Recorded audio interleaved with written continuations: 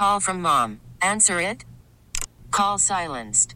Instacart knows nothing gets between you and the game. That's why they make ordering from your couch easy. Stock up today and get all your groceries for the week delivered in as fast as 30 minutes without missing a minute of the game. You have 47 new voicemails. Download the app to get free delivery on your first 3 orders while supplies last.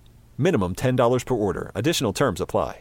This is Issues 2018. I'm Steve McIntosh, and our guests are Keri MGregor, Director of Harbor House, and Jessica Wingler, who's an adult counselor at Harbor House. Welcome to Issues 2018.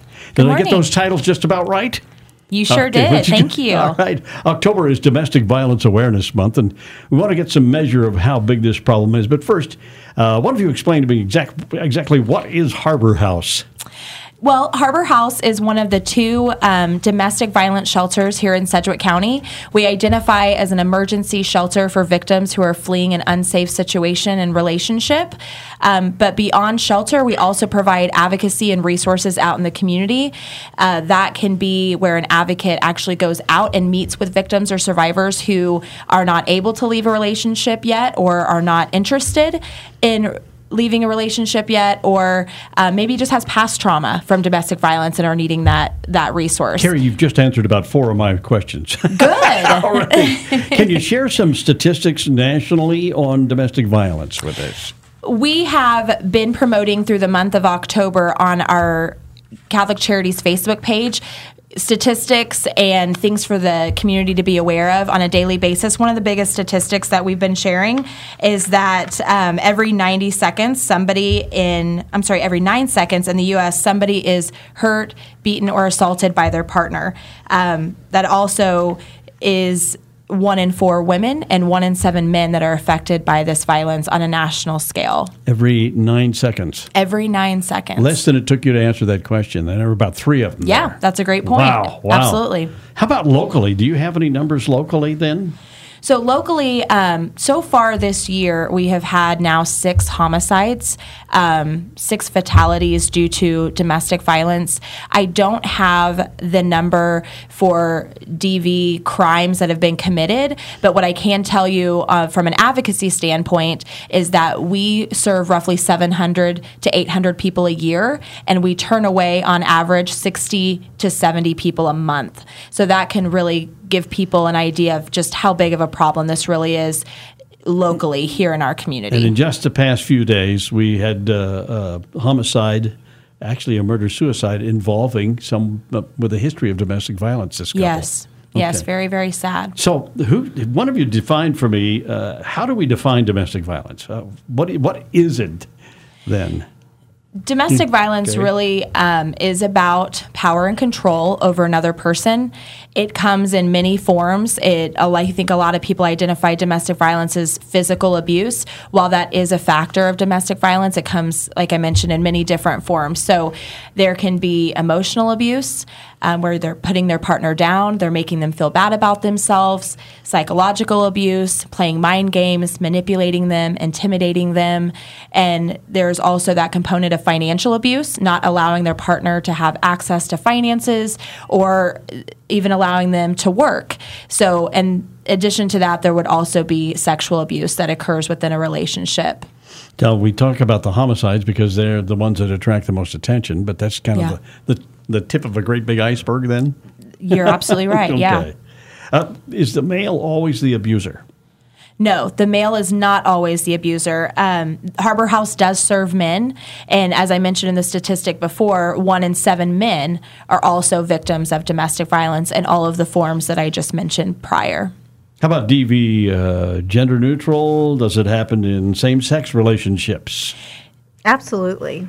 We see that. We will serve those individuals that are in a same-sex relationship, and you see it can be very similar to a man and a woman, and there can be physical violence, sexual violence, financial violence, emotional violence, and psychological violence within that relationship as well. Do you see that more common in the past few years when it's become more acceptable for people to admit that they're not gender neutral, or you know what I'm saying, that they're gay or something? I just think that the more that you're out in the community, the more media and education that people receive and know that there are services that can support that relationship as well, and that they can get help just the same as a female victim, that they are coming to us as well. You look at these numbers and they're startling, okay, but how do they compare in past years? Are we seeing any trends here?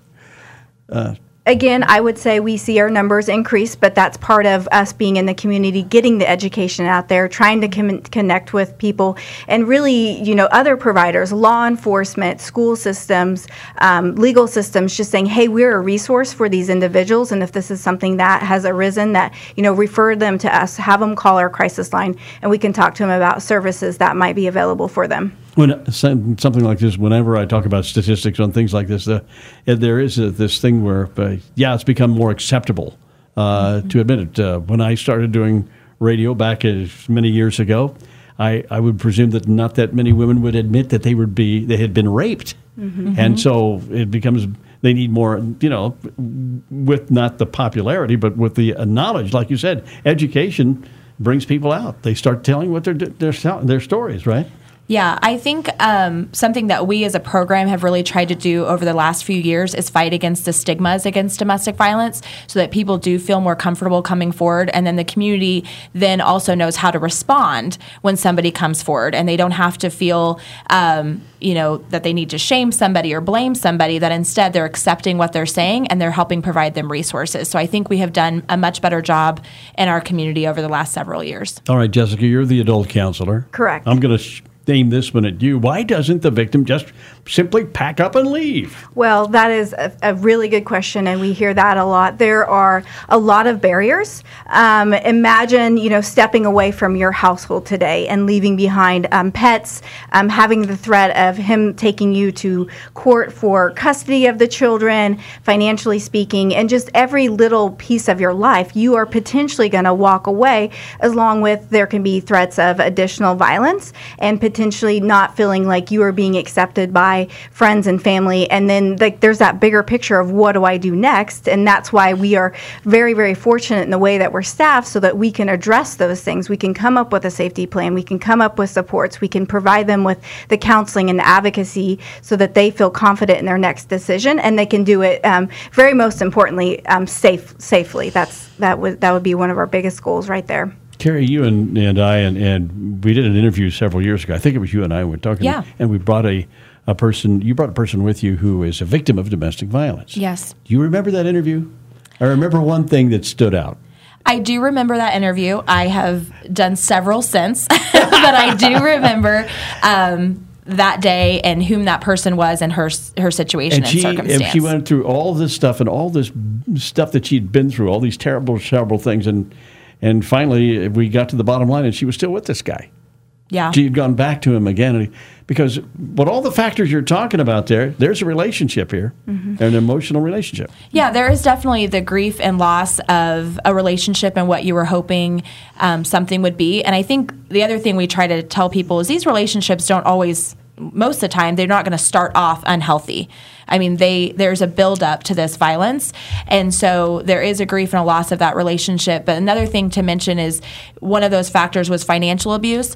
Mm-hmm. It's really hard for somebody to up and leave their home if they don't have anywhere to go and they don't have the income or the means to support themselves, and then they have 3 and 4 little children looking to them to provide and to support them. So that is a very real life scenario, somebody trying to flee domestic violence, that I think the community really needs to be aware of. Mm-hmm. But as Jessica mentioned, that's something we help them to overcome once we are able to serve them either in shelter or on an outreach basis. Because the abuser may be the, quote, breadwinner in that family, and the other person may not have any resources at all. Absolutely. Sometimes, like I mentioned before, they're not allowed to work, or they're not able to work, or haven't had the time to develop skill sets in which they need to be able to provide for themselves. You're listening to Issues 2018 on the Intercom radio stations, and our guests are Keri MGregor and Jessica Wingler from Harbor House here in Wichita. Back to Harbor House. You defined Harbor House a minute ago, but that is who are you financing? How are you financing a Harbor House? So we are a nonprofit who are primarily funded through grants, both state and federal and private grants allow us to do the work that we do. They provide us the resources to serve the clients. A big part of that is the staffing to ensure that we have the right people in the right roles to do the work for the survivors. It's also a Catholic Charities deal, though, right? Yes. Okay. Want to make sure we say that. Yes. Let's talk for a moment about the impact of DV on children who are involved, who are not necessarily the target of the abuser, but those who are just involved. They're in the family, Jessica, and all of a sudden they're caught up in all of this. Talk about the kids for a little bit. So, the kids are going to be directly or indirectly impacted by the domestic violence that's occurring. And we talk to anybody about what does that trauma feel like? And for a child, that can be very frightening. And they're with their parents, and they just kind of have to be a part of those circumstances. And then at the end of the day, they're going to school, they're spending time with their peer group. So one thing that we are very fortunate is we have a child and family counselor that can work on that and sit there and spend time with the kids, talk to them about what's going on, what are coping mechanisms, how do they feel. I mean, it can be very, very scary for them when they're concerned that one of their parents might hurt their other parent, and what can they do next. So they can be very similar in adult, that they're feeling the stress and trauma, but they may not necessarily have the vocabulary to describe what they're feling. Is there a formula you have that you can hand to somebody and say, all right, this is when you need to go for help? How does a person determine time to go? This is the last straw. That is something that I talk about one-on-one with a lot of individuals, and I will oftentimes kind of phrase it to them. What happened in this moment that you decided that this is going to be the last moment that you're going to spend with this person? And a lot of times they might have had the education or the support, or they made a phone call, or somebody's just like, hey, you can be safe, we can get you out of these circumstances, and they're provided with some hope about what to do next. And so that sometimes can be a big factor for them to think, okay, now I have a support system, I can make another decision. And sometimes the first contact is with the police department. It absolutely can be, yes. And beyond arresting somebody, what are police equipped to do in helping victims? Okay.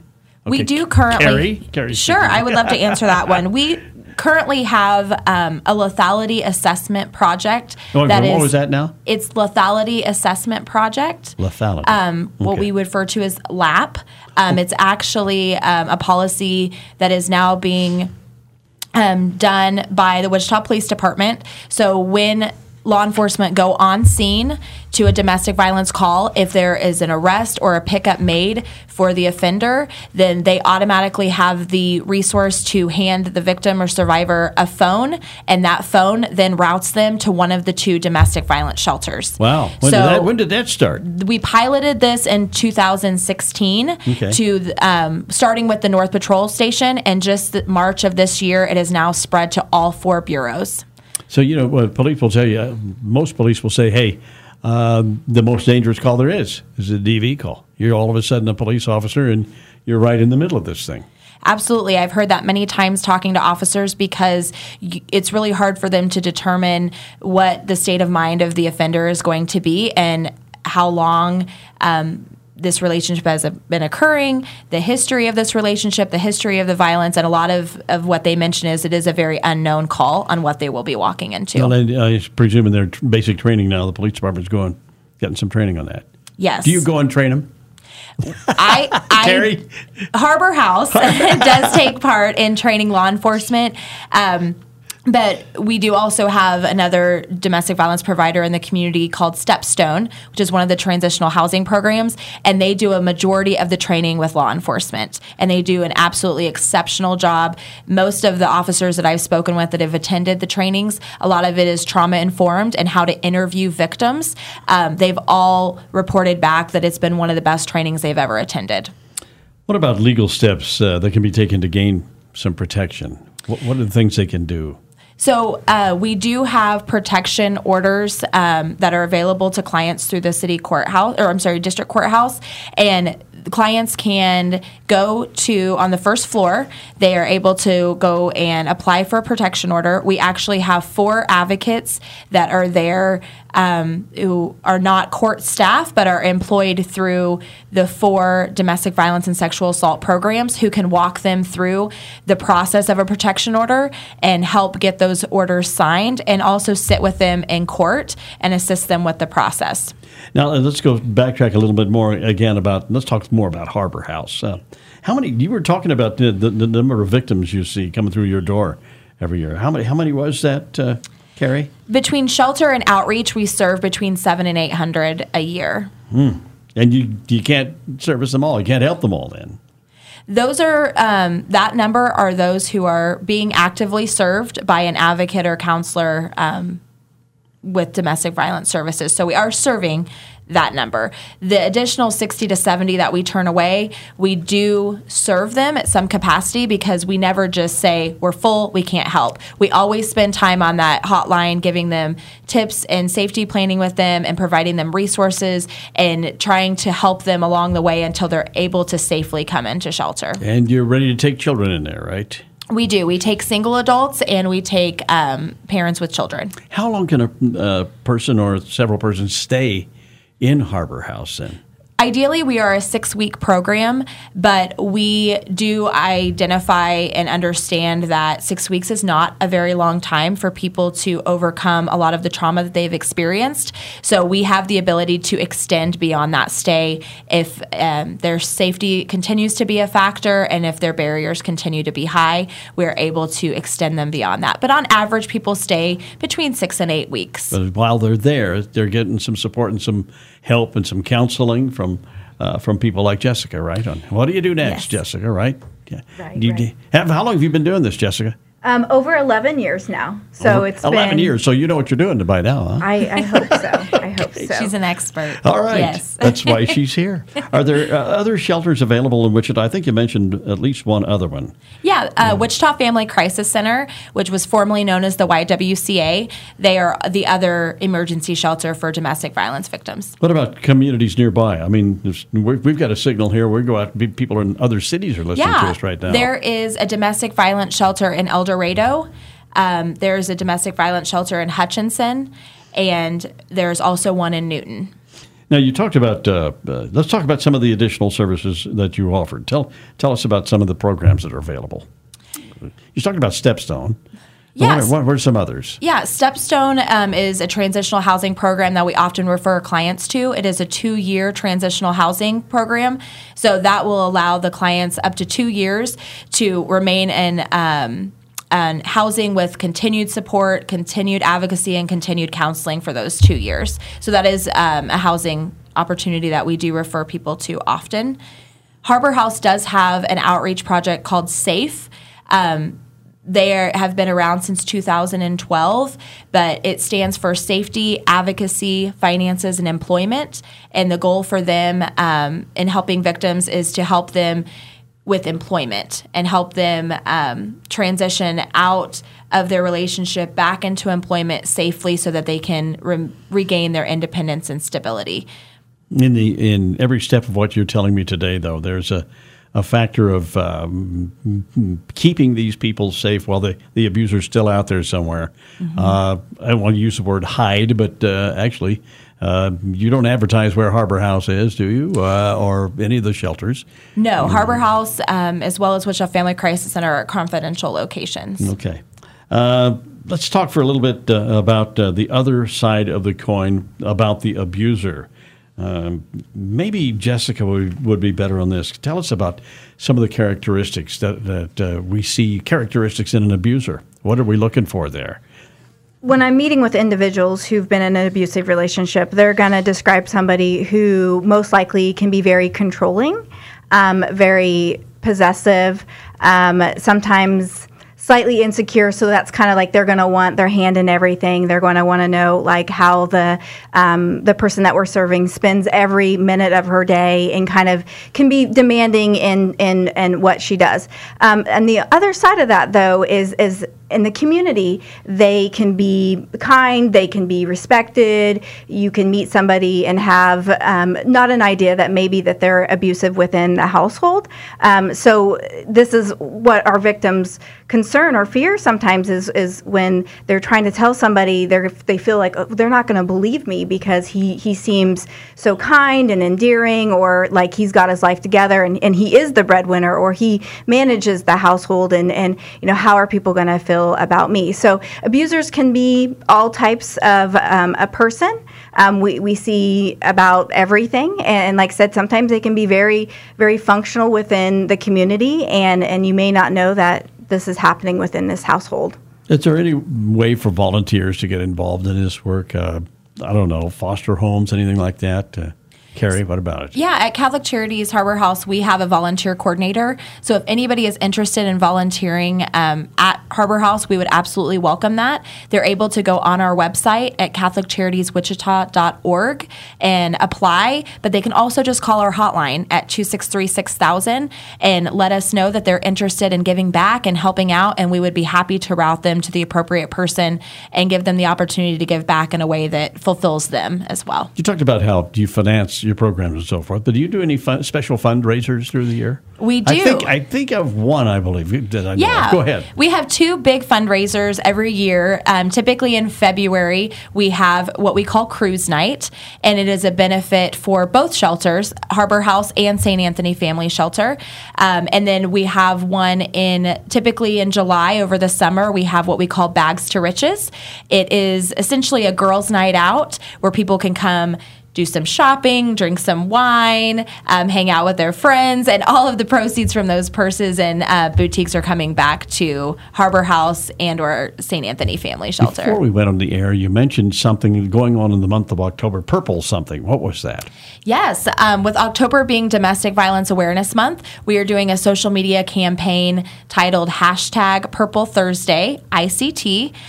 Where we are encouraging the community and survivors to wear the color purple on Thursdays, which represents domestic violence, and share that photo to #PurpleThursdayICT.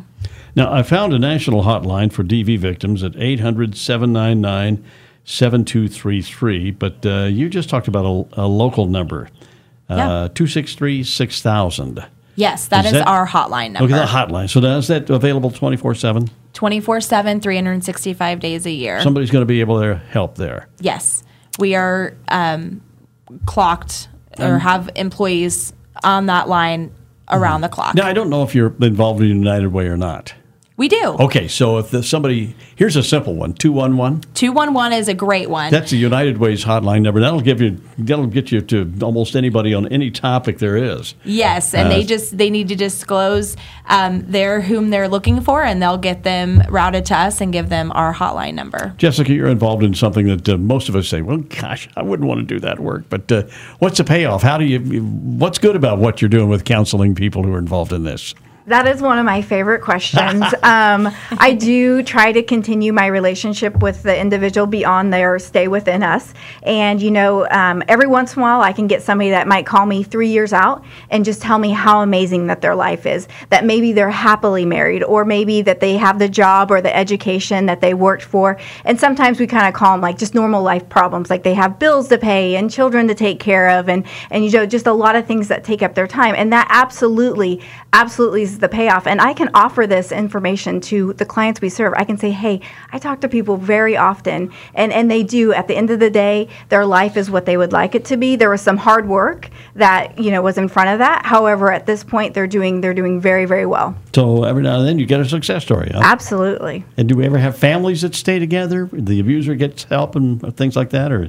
Go ahead. Personally, I think that that's a little bit less common. A lot of times there is that separation, and maybe the legal systems become involved, and they put a lot of safety measures in place to keep the family safe when they're doing visitation or whatever it may look like. But most often we will see them at some point separate entirely. Okay, so October is National Domestic Violence Awareness Month, and we thank you for being with us this morning. The phone number, again, the hotline is 263-6000 if you are in a relationship and you'd like to get some help. 263-6000. Our guests are Keri McGregor, Director of Harbor House, and Jessica Wingler, who is an adult counselor at Harbor House as well. That's all for this edition of Issues 2018. We'll be back next week.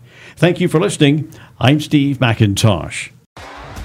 T-Mobile has invested billions to light up America's largest 5G network, from big cities to small towns, including right here in yours. And great coverage is just the beginning. Right now, families and small businesses can save up to 20% versus AT&T and Verizon when they switch. Visit your local T-Mobile store today.